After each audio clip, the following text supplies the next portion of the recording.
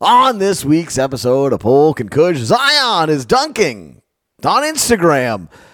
Plus, the Saints re-signed Jameis Winston. Cut him loose. Let's see what Jameis has got.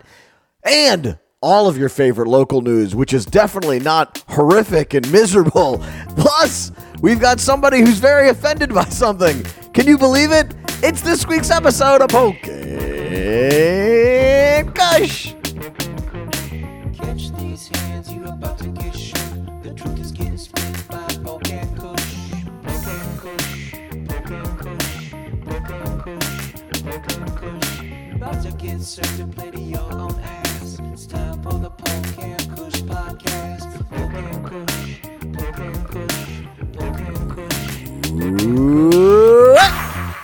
Welcome everyone to Polk and Kush,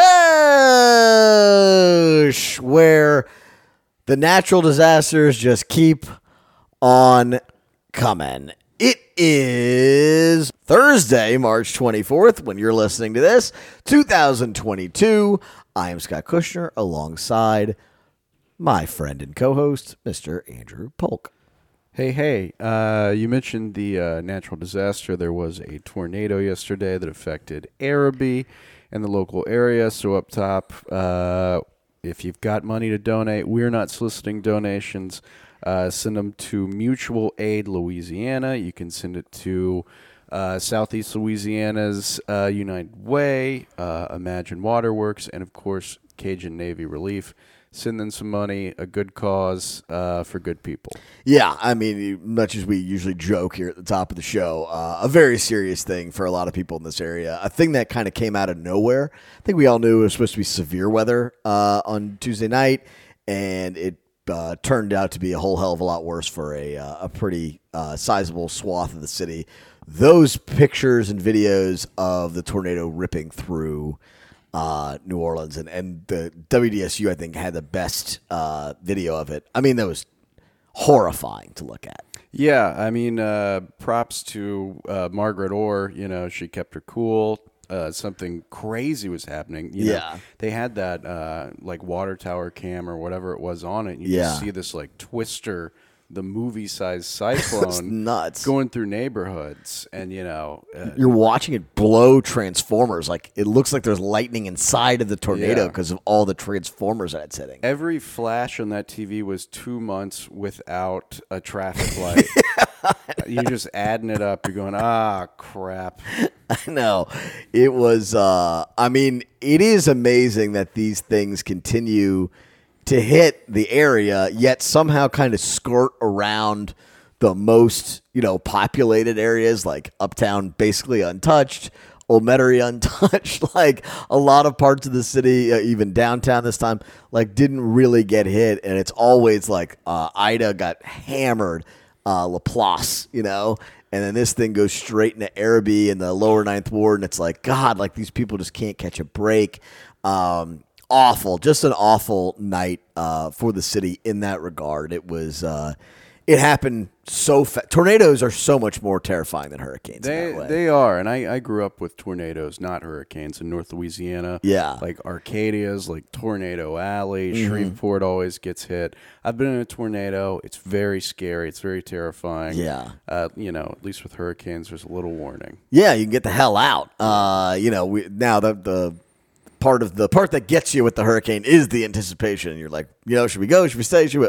This is like, you have 5 minutes. Like, go get inside your bathroom and sit there with your kids. Yeah, my phone buzzed last night. And the phone thing is not like totally foolproof, because I think a lot of people turn their notifications off during Ida when you were getting one every 5 minutes. Yep. And what's crazy is, like, it doesn't stay up there. So, like, if you swipe it off your screen or whatever, you're just like, oh, shit, what did that say? Yeah. You can't, like, go to the alert inbox and see what's going on. So I got the thing last night. I'm sitting in the bathtub with a pot over my head. I was already in the bathtub. And a gun, right? I had a gun, bathtub, 14 Miller High Lifes. I was prepared for the storm. I didn't even know there was a storm. I was just in the tub with my gun. Just Tuesday. As usual. But yeah, we hope all of our listeners did okay, made it out alive, and if you can spare a little, please do. Yeah, for sure. I am just, this area just keeps getting hit over and over again, and safety first for everybody. I don't know what the hell you're supposed to do about that last night when that comes up. You're just at home, and then the things beeps, and thankfully, I think all of our news people actually did a great job, because the first thing I did was turn on the TV news, and it showed you basically the precise path of where this thing was headed. And, I didn't have to worry about it too much, knowing where I was in relation to it. But those who were in the path, I think, at least had some level of warning, and that's about as much as you can ask for in that situation. Yeah, I turned on the TV. At first, I put it on NBC, and NBC was showing, like, Mrs. Doubtfire.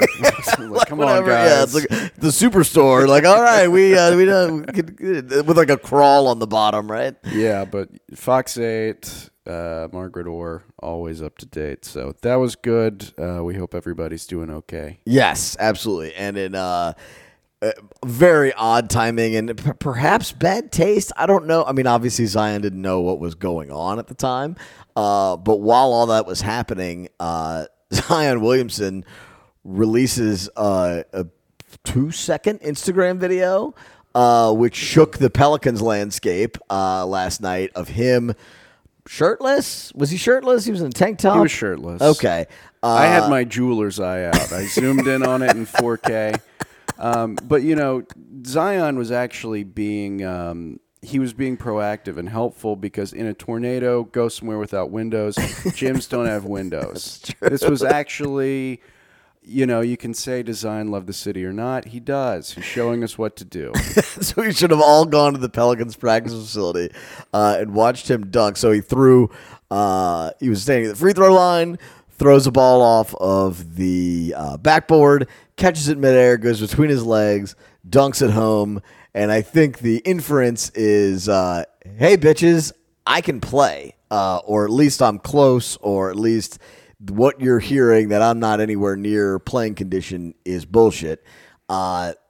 This was definitely a statement in a way that Zion will make it, because he doesn't want to talk to the media. He doesn't really want to say anything even on social media. He just wants to get the notion out there that he is capable of performing. And I think that's been the tug of war that's occurred between Zion and the team over the last several months, has been him believing that he could play this season, and the team, I think, being a little more cautious and not quite sure if he was up to and ready. And I think this is the most public display we've seen of that tension growing to the surface. And where we stand now, the Pelicans have 10 games to go in the season. Mm-hmm. Not a lot of time. They are probably locked in for a play-in position. Probably. They would take something. Not that anything terrible has ever happened to this team before. So the timing on this, I think people are pretty satisfied with the team right now, especially with Coach Willie. You've got to ask yourself, would there be any reason at all for Zion to come back with 10 games left? Yeah, and I guess he wants to, right? That is what this said to me more than anything, is that as superfluous as it might seem to everyone else, and as risky as it might seem to the team, he wants to play. And I don't know, it's a pretty unique situation in that regard, because normally a team is sort of pushing a guy to play when he's injured and the player doesn't feel comfortable yet. This is like the exact opposite. Well, this could be what happens whenever you leave the city, everybody's talking, and the team starts to gel without you, and then you come back and go, let me in. Me in. They're like, we're doing okay right now. We don't need you. Yeah, I think he would absolutely, the incorporating him back in would be challenging, number one. I also think he got embarrassed by the national media. I think people calling him a bad teammate, especially someone like J.J. Redick, who carries the kind of weight that he does, someone like C.J. McCollum basically coming in and being like, hey, this dude didn't even talk to me. All of that I think contributes to where Zion is now, which is in this weird position where he's definitely a member of the Pelicans, but he's sort of this like weird outsider of the Pelicans, even though he's the face of the Pelicans. And I don't know I can't explain it other than that it just seems uncomfortable. Everything about it just seems uncomfortable. Well, unfortunately, because there is no communication with Zion, we are presuming all of this stuff about the video. Well, there's some sourcing that's going on there as well. So this is a statement to the Pelicans saying, I can play. The Pelicans are saying, we don't want you to. Now, maybe the injury concern is a little overplayed, because if he's good to go and wants to go, maybe you give it to him to appease him, to throw him a bone. Mm-hmm. He is here and wants to play, and that's a hell of a lot more than we thought would be happening just a few weeks ago. Yeah. If the team does not want him to play, that is a bigger issue than anything else. Right? They have to be comfortable enough medically to clear him, right? If he feels good enough to play, but they don't feel he's ready to play medically, what do you do? Well, that's not normal. The team has every reason in the world not to trust him. Definitely. Regarding his health. Yeah. You know, he's not wearing a shirt in that video for a reason. Yeah. Because of goofballs on Twitter. Yes. And us. Yeah. Well, me. Mostly, who can tell?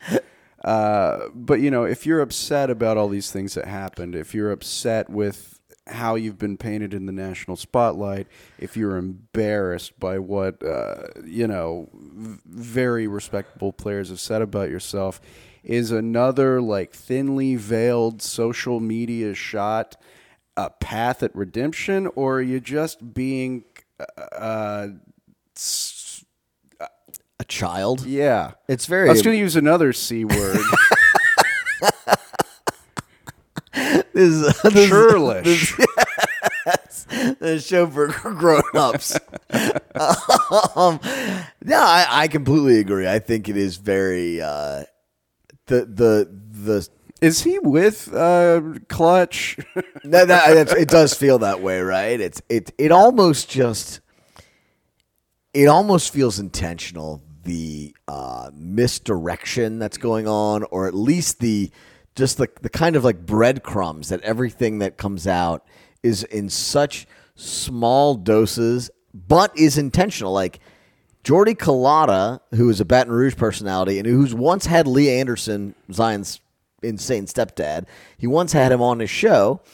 So there's a connection there. But he tweeted like 3 hours before it came out, look for a video of Zion tonight that's going to show you that he's, basically ready to go. I saw that, and then all of Tiger Droppings was responding with "fuck you." I mean, and I can tell you there are people with the Pelicans who thought that it was BS. Yeah. That like, hey, you've seen Zion, he's not ready to go. And then he puts this video out, and also notice the team itself did not hype up that video. We've seen 1,000 Jackson Hayes dunks go from his Instagram feed onto the Pelicans ones. They didn't really touch it because I don't think they feel comfortable with like hyping up Zion when they don't know what's going to happen here. And this is just more evidence to show that no one knows what the hell is going on here. And you would think someone from someplace would say it. And even Willie Green today was asked about it because he's the only guy that has to talk. Willie Green was asked about it today at practice. And his comment was essentially like, yeah, we all want to see him back out there. The dunk might have been a little much. Like, he didn't tell him to do it. Mm-hmm. Nobody in the team told him to go do that. He did that on his own, I think a little bit unsanctioned.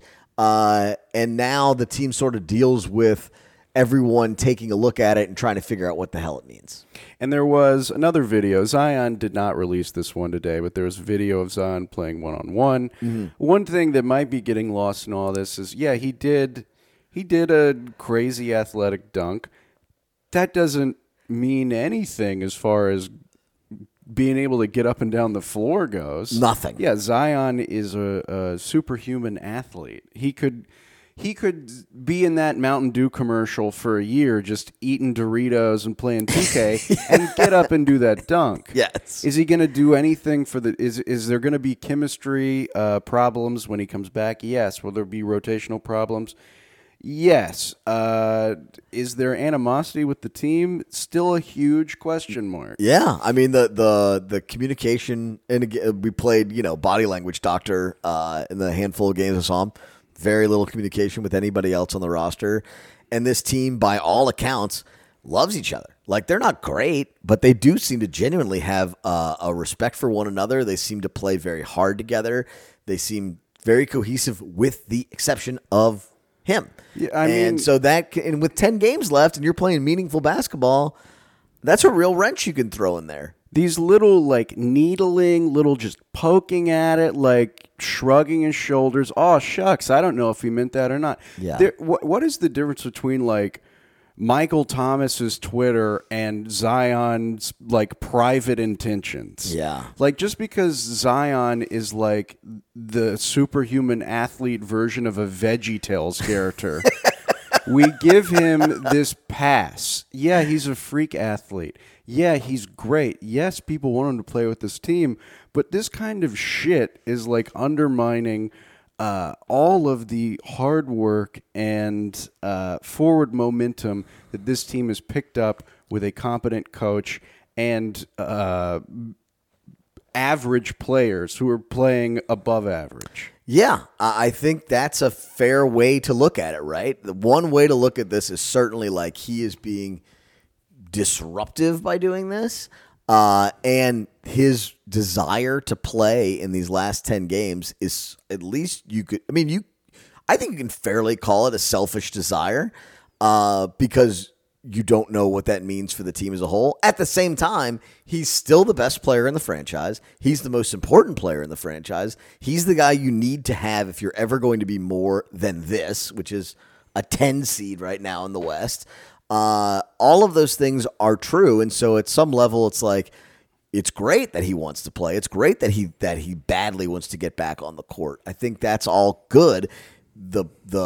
The underlying portion of it, though, is there is a tension and awkwardness between this guy and the team. And that on its own is enough to make you just go, well, this is a weird problem to have. It's a very unique problem to have. This is not most superstars that ask out or that are disgruntled or whatever it is. It is in totally different ways. Anthony Davis didn't like being in New Orleans because he was sick of it and it was too much and they had lost a lot and he didn't trust anybody in here. Kawhi Leonard had a similar situation, but he was hurt and he didn't want to play and the team thought he could play. Like, we've seen all, like, Ben Simmons, same thing. He didn't want to play. The team thought he could play. There's a million different ways that this happens. This is like this super quiet subterfuge. No one's willing to say anything. No one's even willing to leak anything. It's all like very nip and tuck, and we're all kind of, poking around in the dark to see what the hell we're talking about. Well, there was one leak. Zion told personnel close to him that if he comes back this season to play for the Pelicans, he would prefer to wear a Knicks jersey. It can be the same, like, color. Yeah. Like, at home whites, he'll wear a white Knicks jersey. Yeah, it'll say Pelicans on it, but it might have like the orange and blue piping. I mean, is Zion trying to get his value up in, 10 to 14 games? That maybe he is, right? Like, I think he was legitimately embarrassed by what happened when he was in Portland. And how endearing would it be if he came out and said that? You go, you know what? You're a 20-year-old. You're a human. Yes. You made a mistake, and you're opening up and saying it. I don't think anyone would have a problem with that, and it would be so refreshing to hear anything from Zion, but to hear that level of honesty from a professional athlete would be nothing but a benefit to him and the team. That is 100% true, and I think that is the part that you can't escape of all of this, is that it's all being done under the guise and under this cloud, and we're poking holes through it, and everyone's trying to figure out, and I think that's true of the team itself. I don't think they have a pretty clear grasp of exactly what it is Zion is feeling, what he wants, what he needs. I think there's a communication breakdown. I know there's a communication breakdown that's occurred somewhere down the line between Zion and Griff, and fixing that is obviously difficult. But it does feel like if he was just honest and said what he wanted, and that he made a mistake or that he feels he was wrong, whatever it might be that he's thinking, I think would just make all of this better. Yeah. And there doesn't need to be that doesn't have to happen during the offseason. If that happens right now, it's not going to be any more of a distraction than anything that's currently happening. No, and there's no judgment associated with it. I think that's the part that it's easy to look at all this and think that there's going to be like harsh judgment. And, the Stephen A's and Skip, of course, that's going to come from whatever he says and whatever he does. But I do think there's a very large part of the public who just wants to know what the hell he's thinking. Right. Is that so hard to believe? It's just, we talked about things adding up over the last Zion question mark. And at this point, the team has moved on playing wise. Yeah. They are playing fine without him. Mm-hmm. And how long before the fans follow suit and don't give Zion another chance? Yeah. And that's a fair thing to think. And let's quickly on the team itself. They go win 2 out of 3 on a road trip after they had been horrible without Brandon Ingram. They go win in San Antonio, which was a huge win for maintaining that 10 spot. They blow a game in Charlotte, and now a humongous homestand coming up for the Pelicans Thursday, Saturday, and Sunday. I believe it's Chicago, San Antonio, and then, of course, the Lakers in what will be the biggest home game of the season on Sunday at 6 o'clock. I'm, for the first time in 4 years, you have very real, important basketball in late March here in this city, and I think this is the time, if fans are ever going to give a crap about this team, this particular year, this team, this would be the time to do it. I am very curious to see what crowds look like this weekend. I'm very curious to see if there's true enthusiasm about this team and trying to push them toward the playoffs. It's going to be a lot of fun. I'm going to try and go to as many games as possible. That Lakers game, I think, is going to be the biggest Pelicans game in 5 years. Since the AD return, at least. But yeah. This is bigger than that in a pro-Pelicans way. And, it's LeBron is going to be at full power. He's sitting out tonight, I believe, and then he's got basically a week to rest up.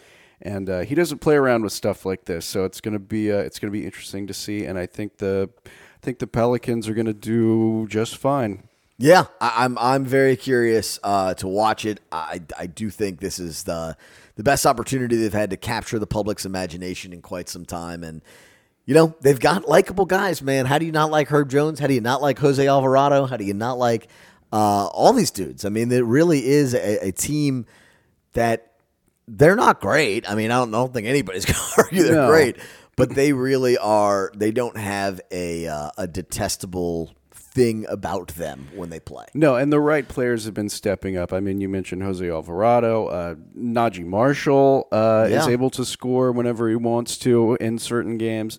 And tonight, when you're listening to this, Larry Nance Jr. is going to be back, and he's somebody who has used his social media presence to already endear himself to the fan base. How does that work? Oh my God! He must be a genius. Yeah. It sounds like he wants to be here, and that goes so far in tiny little New Orleans with tiny little Pelicans. People are going to be fucking pumped to see Larry out there. I am. Yeah. Same way. All Josh Hart had to do was eat beignets, and was like, "I will die for Josh Hart." It is. It doesn't take much, and that's what I think. That's the most disappointing of this whole aspect. Is the effort level to get this thing right is so goddamn minimal, and the bar is so low, and yet can't clear it. So anyway, we will take a quick break. We'll be back. We've got a whole lot else to talk about. Of course, Jameis Winston re-signing, and we've got local roundup and segments. Stick around. We'll be right back. Poke and push.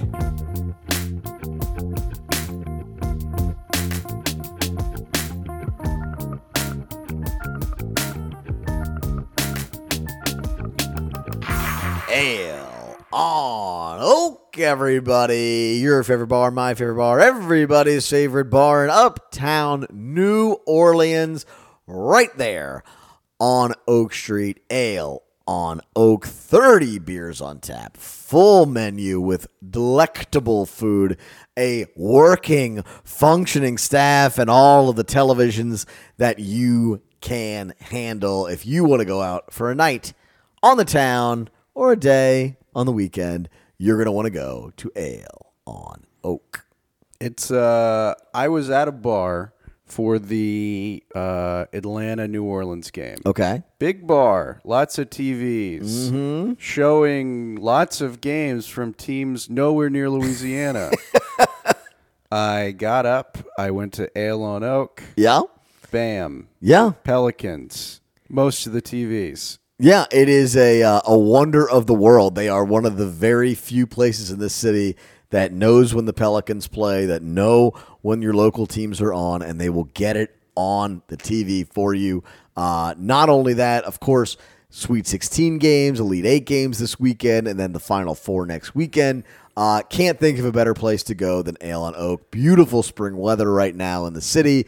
You don't want to go sit inside of a dark, crowded bar. You want to be in the sunshine, in the gorgeous weather, and it is, without question, the nicest patio in Uptown. Check them out, 8124 Oak Street, Ale on Oak on Instagram and aleonoak.com. Yes, tell Pat and the fellas that we sent you. We love Ale, our favorite bar. Now when we go there to watch Saints games, we'll at least know who the quarterback is. Yeah, I guess so. I mean, that was a weird couple weeks there where the Saints literally just didn't have a quarterback. Yeah.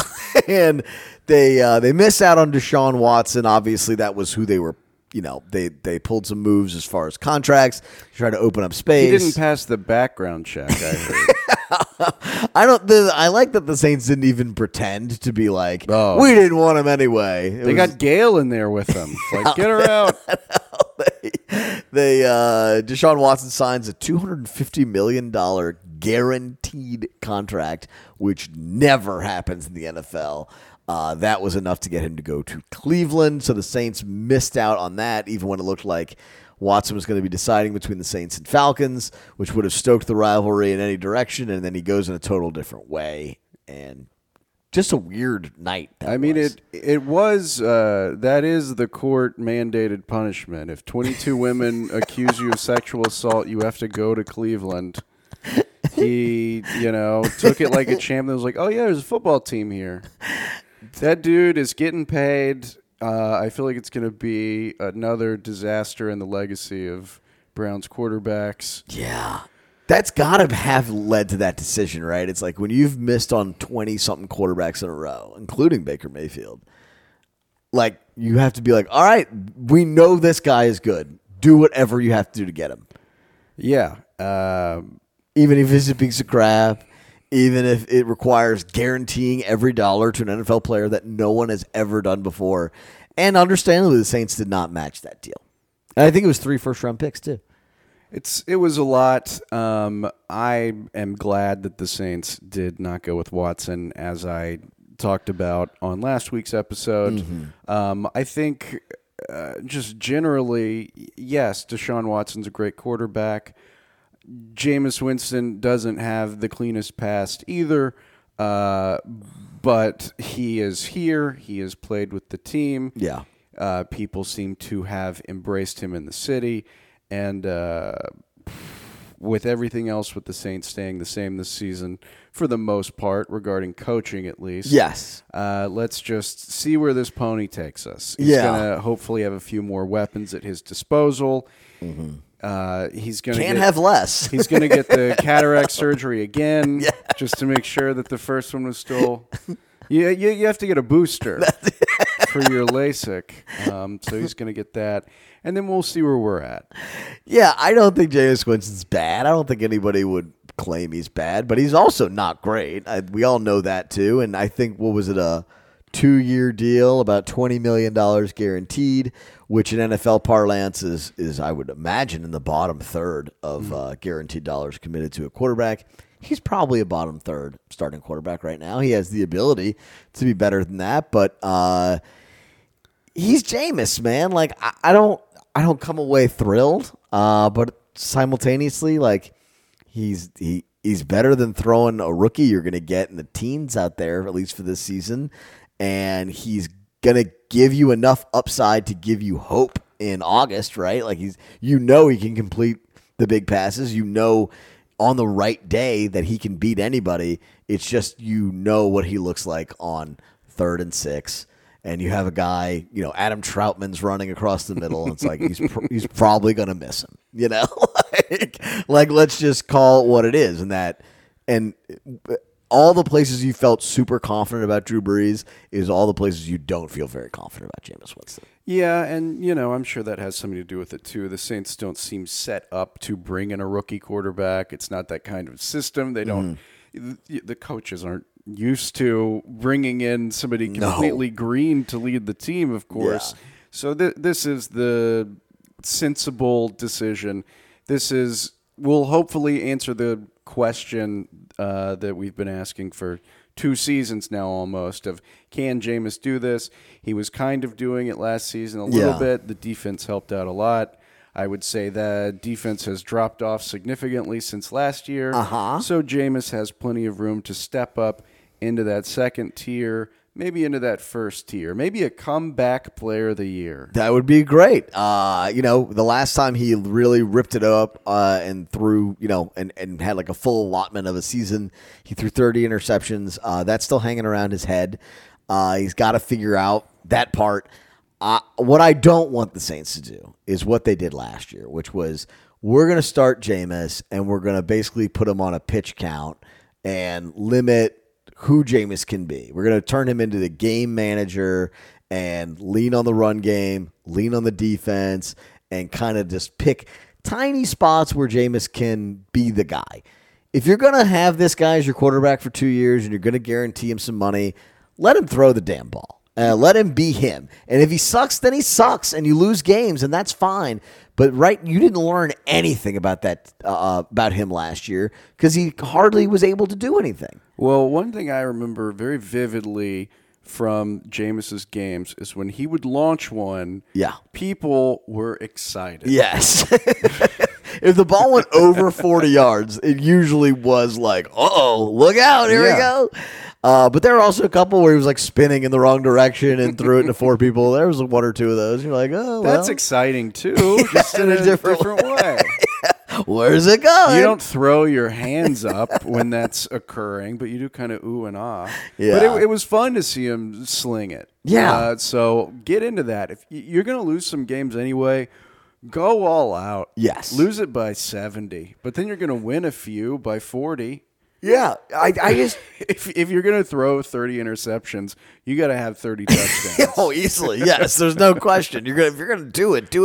And I guess that was the part that sucked about last year was like I don't know anything about this guy. Like you're treating him like Teddy Bridgewater. He's nothing like Teddy Bridgewater. No, he's Jameis Winston. He's like a complete maverick wild card. Like you don't know what the hell you're getting, and you turned him into the most boring, predictable quarterback in the NFL. I think he averaged 160 yards a game. Like this is 1986. Like it was crazy. Like it was the most boring possible way to use him, especially like he threw for I think 300 in that game against the Packers and then threw for like 60 against Carolina. Just let him go. And if it's bad, we'll know it. And then you will have a very clear understanding that in next year's draft, not only will you have a better position, but you'll know exactly that you need to go draft a quarterback. Do you think they should draft a quarterback this year, though? Not unless you get the Ole Miss guy. He seems to be the only bright spot. All the other ones are like, he could. Yeah. People don't use the could with quarterbacks for the last 6 years. Yeah. They use definitely that motherfucker. Well, they're wrong most of the time, too. they're mostly wrong. But, yes, I agree. It's Matt Corral from Ole Miss. I think he's a player. I mean, I don't know if he'll be great in the NFL. Nobody knows who's going to be great in the NFL. Some people think Mac Jones is great in the NFL. Yeah, Mac Jones is he was Jameis Winston last I just year. keep picturing that shirtless picture of him. He was exactly what Jameis was. He was like a guy who was there to not turn the ball over. Yeah. And that might work for them. But that's not going to work for the Saints anymore. Yeah, and when Jameis was, throwing 160 yards a game, they were winning. Yes. So maybe we drop a few to start this season off, and then it'll be Bomb City. Yeah, but look, you lost to Carolina with Jameis starting at quarterback, and you lost to the frickin' Giants at home, who were horrific last year. There's no there's no safety in Jameis, right? There's no well, we can't be worse than X. I have no idea what they can be with him. That it could be really, really bad. And if you're gonna be really bad, let him go and let's see the full Jameis, and then you'll have an answer of whether or not this guy can be your quarterback for the next 5 to 7 years, or whether or not this is a disaster and you move on. Just like with Taysom Hill. I thought it was great we got to see Taysom Hill play quarterback for 4 or 5 games because it was very obvious that all of the bullshit that Sean Payton fed you for years about him being like the next Steve Young was absolute fiction. He was drawing that up on his binders in his first grade classroom. There was nothing about Steve Young and Taysom Hill that they shared except for skin color and religion. That was it. They have nothing else in common. And so it was good to at least get that out there and see that. And I think the Saints have completely moved on from him as a quarterback, and that helps. So let's see what you got, Jameis. I am interested in the Jameis era. I think the Saints are going to be okay.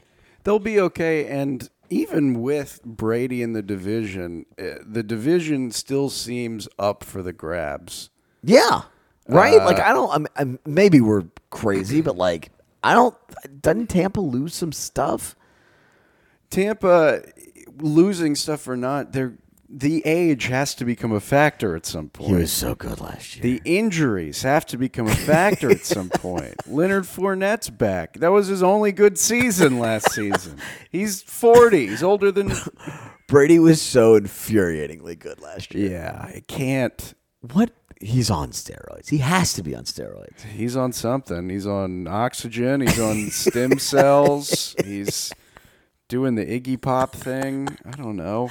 It's really frustrating that he's back. I was really hoping that would not happen. And then, of course, the only other news, real big news for the division was Matt Ryan leaves the Falcons for a 3rd-round pick. I think they traded their best player in franchise history for a 3rd-round pick. That's I don't really understand what they're doing. I guess they're going to draft a quarterback. They've got Marcus Mariota signed to a 1 or 2 year. I cannot see him starting. So they're trying to tear it down. Well, in some of the depths of just the agony of Saints Twitter, people were, talking about Jameis not coming back and not getting Deshaun. Mariota was getting thrown around for the Saints. Baker. Baker's better than Mariota. Yeah. But yeah, you need to have a quarterback in this league. We don't know who we don't know what would have happened if they didn't get Jameis. I have a feeling it would have gotten worse. Matt Ryan being not on the Falcons, I'll miss Matt Ryan. He tore him up. We tore the Saints up a lot, at times. But man, there is no one better to watch get sacked. Yeah. I mean, you would just touch his leg, and he was just a helpless little boy. Cam Jordan is going to miss him. Hopefully there will be some kind of tribute video when he comes back. I don't believe the Colts are on the schedule for this upcoming season. No, that's unfortunate, but we definitely should do a tribute. He gets sacked more than any quarterback I've ever seen. And I think the Falcons line has sucked for a while, but he's one of the few guys that knows when it's coming. He can see it 3 steps before the guy hits him. He just crumples to the ground. He's like, I'm not getting out of this shit. And I will miss that dearly. I love rooting against the Falcons. It's probably my favorite thing to do in sports. But that's kind of a pastime here. And the other pastime that we have here is ripping on our own politicians. So let's take a little local roundup. It is filled with juicy jazz, squalling trumpets, and tiny little crawdads. You put Paris in the swamp, and that's Nolans in a nutshell, baby. Now, this did not make the local news, other than next door. But last week when we finished recording, you went outside. Mm-hmm. I heard what I thought was a woman screaming. I look out. It's you banging on the door. Let me in. There was a what's the term for crackhead that we use now?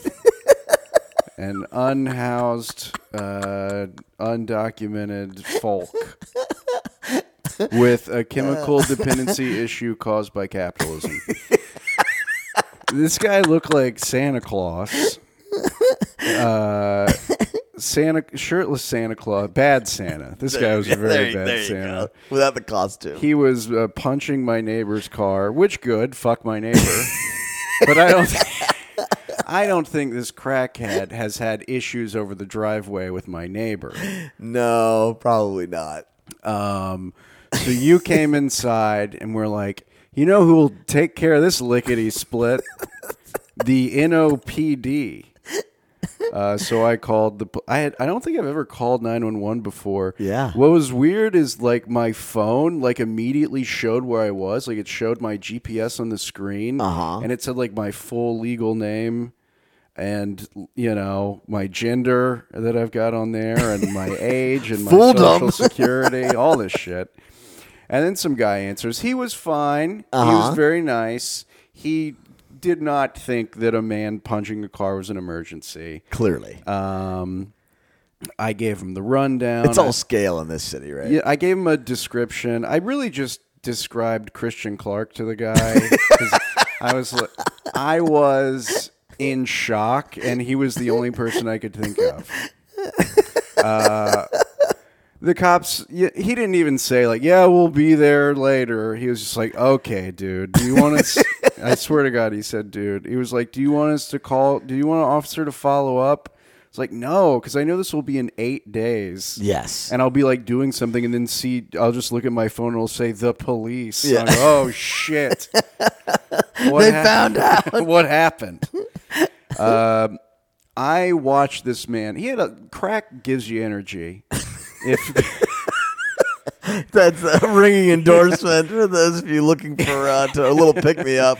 If crack was going to have a slogan, it would be that it gives you energy to scream outside of my window for 2 hours. Yeah. I got my lightsaber. I walked you out to your car. You left me here with the crazy person. I called my girlfriend. I'm like, hey, there's a man screaming and punching stuff outside my window. And she's like, all right, well, I'm watching... I'm coming over. Yeah. It's like, I'm watching Jeopardy. Be safe.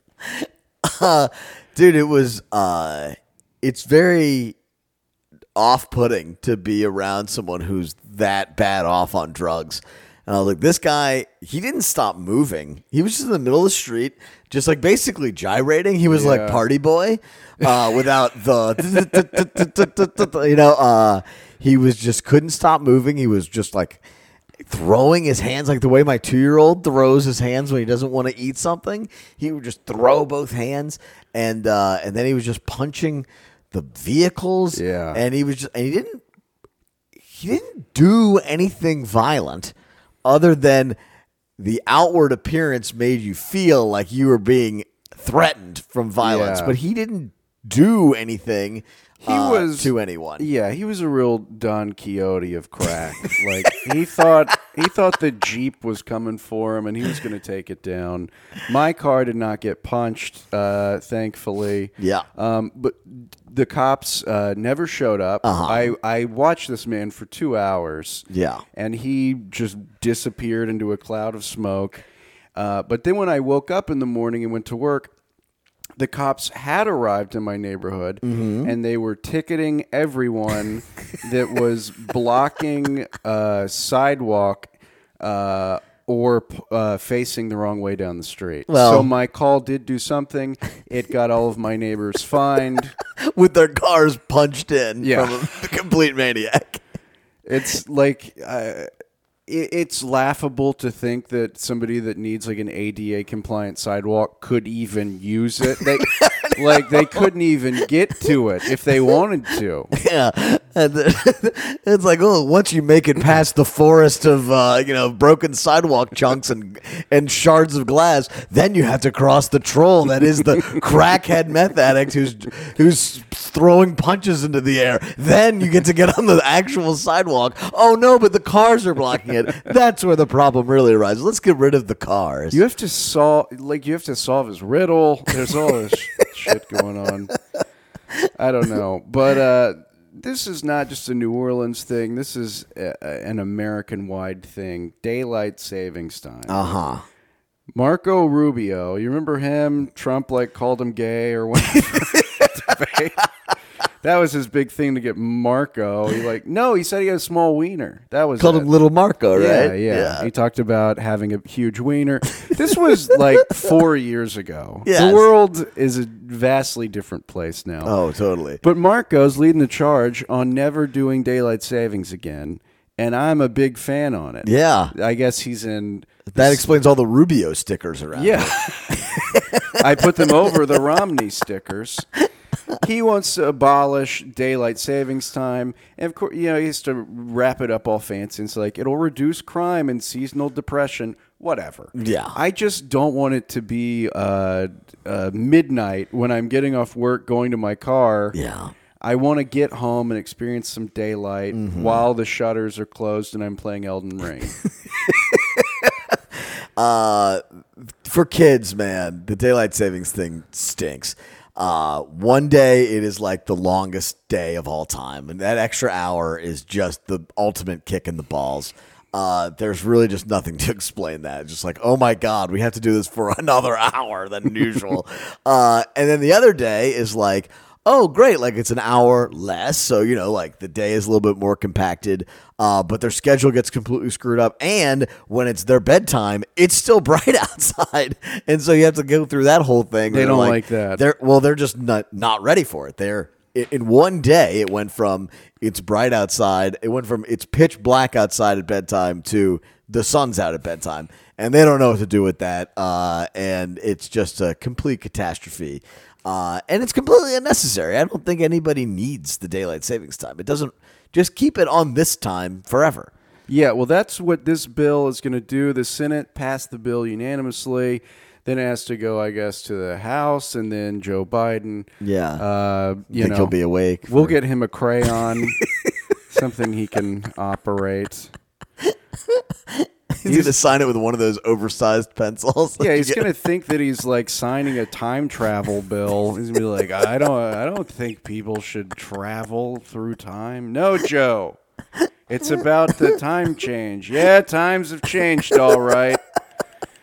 Back when I was a kid, you could go to the Five and Dime and sit on a cracker. No, Joe. It's not. There are no farmers anymore. All the farmers are TikTok dancers now. There's no farming. We don't need the thing. We don't need an extra hour of daylight in the morning to wiggle our dicks onto a camera. That's not important to the current economy. So if it all goes through, I guess we'll do this one more time, and then it'll be over forever. But then the world will probably be ending shortly after that, so it won't really matter. It's a valid point. Yes, that's who really needs to worry about future problems when the present problems are also bad. Just do the Kramer method and don't change your watch. Just wait it out. That's what I have been doing. I've been showing up an hour late to work. I'm not on my clock, buddy. In 8 months, I'll be on time. Yeah. Okay? They keep shortening the period that's the other, the non-daylight savings, into squeezing that one down into shorter and shorter periods. It's also a little confusing. I'll find myself the day after the time change Googling what time was it yesterday. Yeah. Nobody knows what that means. No, it's impossible to figure out. All right. So back to New Orleans. What's going on here? So in case you were living under, rainbows and unicorns and thinking that things were good, turns out a woman got murdered in the middle of the street and her arm got ripped off. She was 78 years old. So that was horrifying and awful. Number one, that happened in Mid-City on, I believe that was Monday? I think it was Monday at 1 p.m. Yeah, and according to Fox 8, John Honore, the 17-year-old accused of murder, had a previous violent crime allegation against him in criminal district court that was dropped last year by District Attorney Jason Williams. Boom, boom. Surprise, surprise. So the court did not, I guess the family didn't want to pursue the charges anymore, and so the court just dropped it and let the kid go. And then he went and, as part of a group of 4, committed an absolutely atrocious act. I don't know how many times we've seen this. I think the Costco carjacker was similar, where somebody that was detained and they let him walk, and then he goes out and commits more crimes. This is going to happen time and time and time again. I don't know how many times that the city has to go through this, where it's like you have violent people, you have no way of reforming them. The way that you're letting them out is just to put them back on the streets. There is no chance they got better between the time that they came to you and the time they left. They're the same violent, horrible asshole that they were before, because we've had zero system in place to make their lives any better, or to give them any level of chance, or give ourselves any level of chance of thinking that this might go in any other direction. Well, they do leave with one change, and it's that they know that nothing will happen to them. That there's no true. consequences for their actions. This certainly won't be the last time we see this. It will be the last time we see a district attorney run on a... To call it progressive doesn't even sound right. It's beyond progressive to run on a platform of not prosecuting people of certain ages and certain crimes. Well, violent criminals are violent criminals. Yeah. Like, you don't care if you were murdered by a 14-year-old or a 17-year-old or a 25-year-old. Like, that's what I don't... That's the part that I just kind of lose. If you're going to open up the pathway for reform, there has to be a reform system in place. And Yes. if there's not, law-abiding citizens cannot forfeit their safety for a pipe dream that has no plan in place. It might not be fair, it might not be nice, it might not be cool and cute, but it's the real fucking world. Yeah, and I think that's ultimately where this lands, right? Is if you're not going to prosecute juveniles, then you need to have a way to get the juveniles into a system that has a pipe dream, at least, or a puncher's chance of helping these kids, and that just doesn't exist. And so instead you're just a revolving door that, like, until you turn the magic age where we can punish you for this, you get to do whatever the hell you want. And what, you can get $1,000 for a car if you go carjack somebody. Why would you not go do it? And it's really sad, it's unfortunate, and it just sucks, and it really just pisses you off to live in a society that is just decided these arbitrary rules, and you have to deal with the consequences, and everybody has to deal with the consequences. There's 3 girls and a 17-year-old who had been previously convicted. I think they all had records, and there's just nothing that can really, nothing's going to be done about it, and we all know it, and it's just very obvious that the problem exists so badly in the juvenile area, and yet there's no way to fix it in the current iteration. And instead, so many people, their idea is just like, let's just bury our heads in the sand about it. Let's just keep letting them off, and eventually they'll just be nice. Yeah, and you make up excuses too. You're like, well, it would never happen in Mid-City at 1 p.m. on a Monday. Yeah, next to a special needs school. And then it does. Yeah. And, how many more excuses can the citizens make before they go, this isn't worth it? Beyond everything else, if this city ran like clockwork and still had the same level of crime, I think people would still be considering leaving. Yeah, it's a very good point. It's like there's enough problems to already deal with that being horrified by every moment of driving is enough to put you over the edge. Yeah, and I'm sure, Lord knows in Araby, I'm sure there's a crime spike right now. There were people on the news sitting in stores with broken out windows. Yep. And, there's just a lot going on right now and not a lot of answers. And it doesn't always feel fantastic to be here. Yeah. So on that uplifting note, we will turn to I thought you were going to say something like uplifting. You're just like, yeah, but we sucks. love it, jambalaya and gumbo and Mardi Gras. You can drink on the street. Yeah. Get ready, Final Four fans. That uplifting note, we will go to my favorite part of every single week on this year program, ladies and gentlemen. The worst. What you just said is one of the most insanely idiotic things I have ever heard. Everyone in this room is now dumber for having The worst. Send yours in. The worst is always the worst thing I saw or read this week. You can email him, Polk and Kush. You can DM us, Polk and Kush, on Twitter, or you can send us mail. Yeah. What's your home address? 555 5th Street. This is from Refinery 29, which I believe is like an opinion site, like Thought Catalog, where anyone, and I mean anyone, can post stuff. It feels very Brooklyn-y, right? Yeah, they Okay. have, cool minimalist logo, Uh-huh. a lot of silly stories. But this one, I don't think it's silly. Are you familiar with the term goblin mode? I'm not. Goblin mode is a Gen Z saying that essentially means like not caring about your appearance, not caring about your aesthetic, not caring about your vibe. These are all very important to Gen Z. This feels relevant inside of this place right now where you and I sit.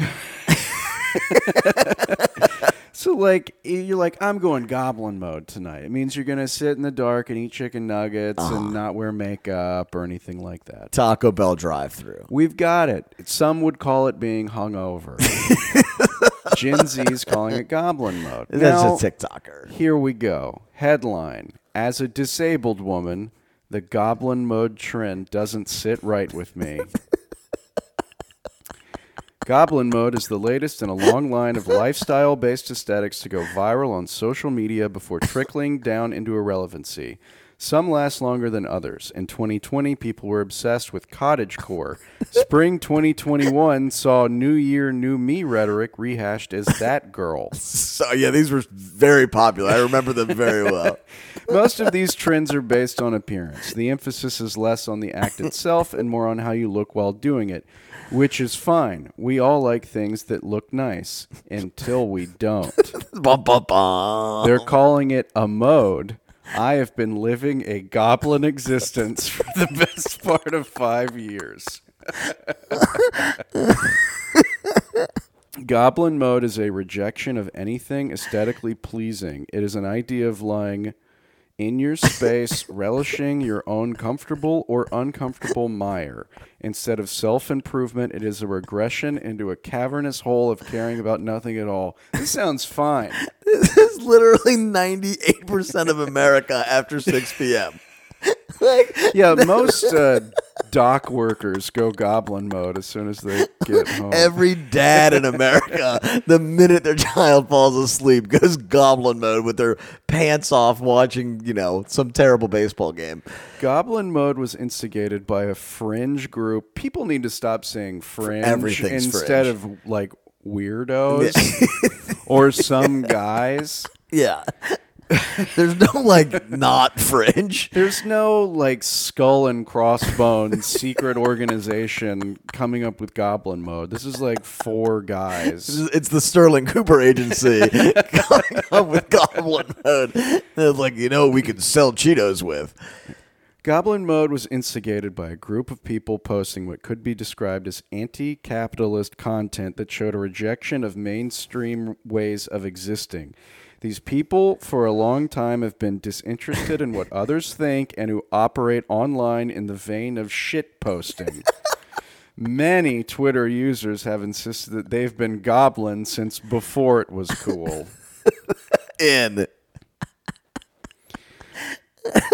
Well, I still don't understand why this disabled person thinks it's an attack on her. We're getting to it. To me, and within the CRIP communities, CRIP, short for crippled, reclaims the slur used historically to discriminate against disabled people. That seems way worse than goblin mode. I reside in goblin mode as a natural state of being. So she's mad that people are appropriating her being gross and not doing anything. You can't even be a piece of shit anymore without offending someone. Somebody. I just wanted to sit. I wasn't trying to take away that you also sit. I mean, sweatpants, that's my culture. Wearing 2 different colored socks, that's male culture being appropriated. Wearing a t-shirt that says who farted, that's 3 times too big. Did you see they interviewed somebody on the news after the tornado, and they were interviewing like in his like destroyed house, and he was wearing a D's nut shirt. I was like, we're gonna be okay. I was like, I think we're gonna be okay. Find that guy and donate to him. Forget all the other charities. Like, we're gonna be just fine. So basically, this is a very long article. This person goes on to opine about their culture being used as a trendy lifestyle. Called yourself a Crip. Well, that seems really bad. I bet the Crips don't like that either. You've appropriated them. I mean, that's really messed up that anyone would take. I don't know. The whole thing, I don't understand appropriation because it feels like it could be happening at literally any time. Isn't Crips as a term for the disabled? That also came from South Park, I'm pretty sure. Timmy and Jimmy. Oh, yeah. They that had, was like, the the whole blue bandanas. Yeah, dude, there's nothing about a cultural appropriation. I feel like you could find it in anything, right? Like, everything is somebody's culture. Yeah. Are you supposed to stick to your own culture all the time? It seems really difficult. The only way to not have somebody accuse you of appropriation is to do something very bad. Like if you were a pedophile. I don't know, Goblin Mode seems pretty bad. Nobody's gonna go, hey, that's my culture. If you like, if you watch, anime porn or whatever. The Epstein family sues you for appropriation. I think that's the only way to steer clear of it at this point. This person has a lot of other articles on here that are I would say comical. There are a lot of people who just live to be offended. So I mean, I noticed during the pandemic that the hottest women I know all suddenly became immunocompromised. It's like having a hot ass gives you lupus or whatever. I'm thinking this is like an offshoot of that because nobody cares about coronavirus anymore. No. Nobody's immunocompromised anymore. No. So now it's goblin mode. Which I've been living for the better part of 37 years. King Goblin. Yes. So that's it. Thank you, Refinery29, for that one. And thank you for listening. We are on all major podcast platforms. Ask Siri, ask Google, and it will automatically play the latest episode. If you enjoyed what you heard, tell a friend. It sincerely goes a very long way. Word of mouth is how we get most of our listeners. Thank you to Alon Oak. Thank you to DraftKings for that awesome March Madness party over at the Vintage Rock Club. I am Andrew Polk. That is Scott Kushner. Follow us on Twitter. Send us an email, and we'll see you next week. See ya.